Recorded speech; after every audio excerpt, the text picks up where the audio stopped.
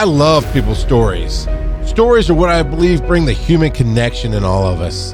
I love sitting down and hearing about what makes you tick, discovering what makes you happy, what gets you excited, what is so awesome and special about who you are that makes us different and yet unifies us at the same time. This is my journey, talking to some of my favorite people to find out what makes them excited, what they love, what they do, but more importantly, who they are. I'm always searching for your stories that are so rarely told. So, this is a show about adventure, experiences, growth, and what we can all learn from these stories. I'm Charles McFall, and this is Finding the Stories.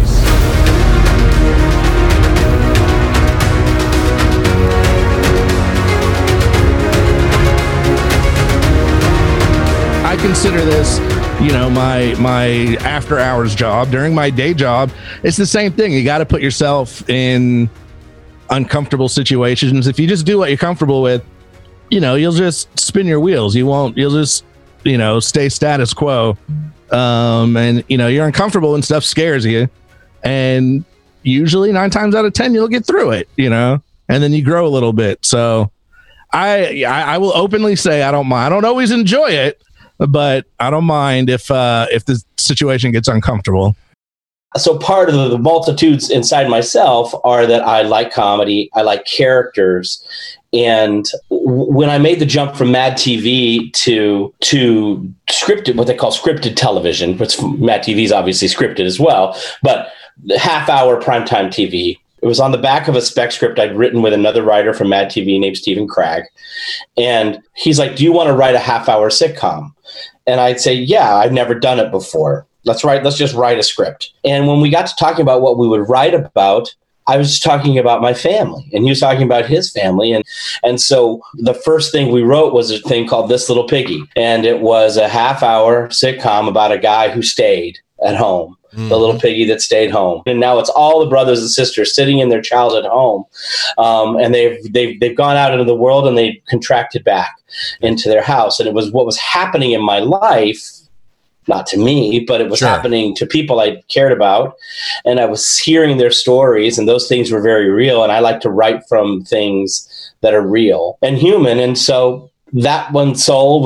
We actually made that one twice. We made that pilot twice, once for ABC, once for NBC. What's next for Tyra Burton? What do you do if you can do anything? I would travel and write, but right now we can't travel too much. So I would hole up in my house and write and podcast and do creative things. I don't get enough time. That's the one thing I don't get enough time to do is do my creative things. So if I didn't have to worry about money, I would stop putting everything else in front of my creative outlets and do those. And I think that's the thing that's inspirational about you is that you've really looked at your life and said, no, that part is very important. And I have to figure out a way to make that happen. What really clicked for me was I was listening to another podcast, but something about what that show would cover happened the day after that podcast had come out. And I was very frustrated by that because I was like, I want to know what their opinions are. I got to wait a whole damn week to find out what their opinions are. Yeah, I know. So I thought to myself, I bet you the same thing happens with people who are fans of Nintendo stuff, of which I am. But if you go to episode 9 of Switchcraft, you'll hear me say this, that I'm never going to script another thing. Everything is off the top of my head with minimal editing, and it will be 3 times a week. And when I said that, I didn't believe for a second that I would be able to pull it off. But because I made a commitment out loud to the 10 people that were listening to it, I felt like I was obligated to try. With me getting frustrated with my career choices back in the day, I thought, I don't think I'm maximizing who I am. I don't think I'm taking every opportunity out there. And I used to listen to the guys on the radio and think, I can do that. So one day I walked into a local radio station and asked for a job. And they said, they thought I was there to buy advertising. So they kept sending me further down the road till I was standing in front of somebody who could say yes. Yeah. And then that person realized, wait a second, he's asking to come work here. Because I kept asking to be put on air, and they were thinking I wanted to buy time to put on air. Eventually, the person was so bemused by the idea of this, they just introduced me to one of their on-air presenters and said, hey, give him a shot. So she invited me on her show. So I co-hosted with her that evening, and I was asked to come back, and I did another. And then next thing I knew, I was actually hosting a radio show. They gave me a radio show to host. How old were you?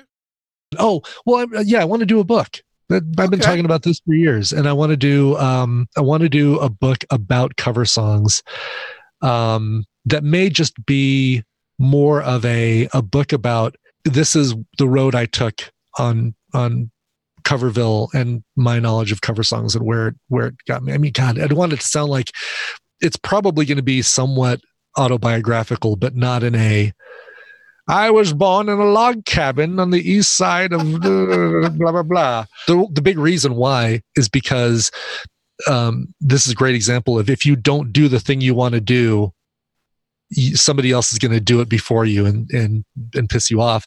And there's a book in the background here, in the bookcase sitting behind me, that's the reminder of that is called The Cover Song Book. And it's by Ray Padgett, who didn't do a podcast, but did a website called Cover Me. That's an interesting name. And turned it into a book about cover songs, where basically he takes originals and covers and talks about the difference between them and that sort of thing. And that was the book, almost right down to the name of the book, that I'd been planning to write for the last 10 years. Like, okay, pivot. I'm going to make it about something else. I'm going to make it about podcasting. But yeah, so a book is on the horizon. I don't know exactly the form it'll take. Man, there's a lot of things I want to be doing. Doing the streams I enjoy. I could be yesterday I'm having a terrible day. My depression is full flared, and I decide I'm going to just get on stream and play Animal Crossing for a few hours, and it soothes my life out to have that happen, in front of people, or they could see my facial expressions change from this real dope sadness to like actually enjoying and interacting with people.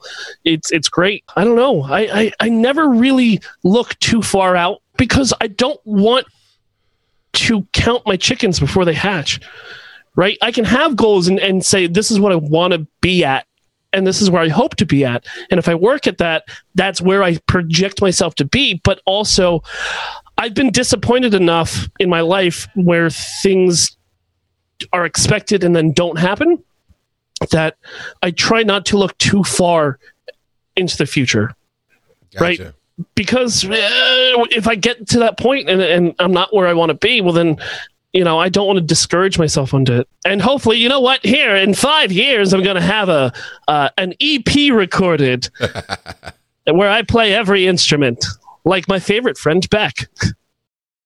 More and more in this stage of my life, I'm meeting more people like him who see the world like I do. Not exactly the same. We definitely disagree on things, but with these principles of life and how we have to apply them. That's why this is the perfect time for this show. It's been a great episode. Today's been a great recording session. Thanks for being here, and I look forward to finding the next story. I am Charles McFall, and you can find everything I do over at charlesmcfall.com.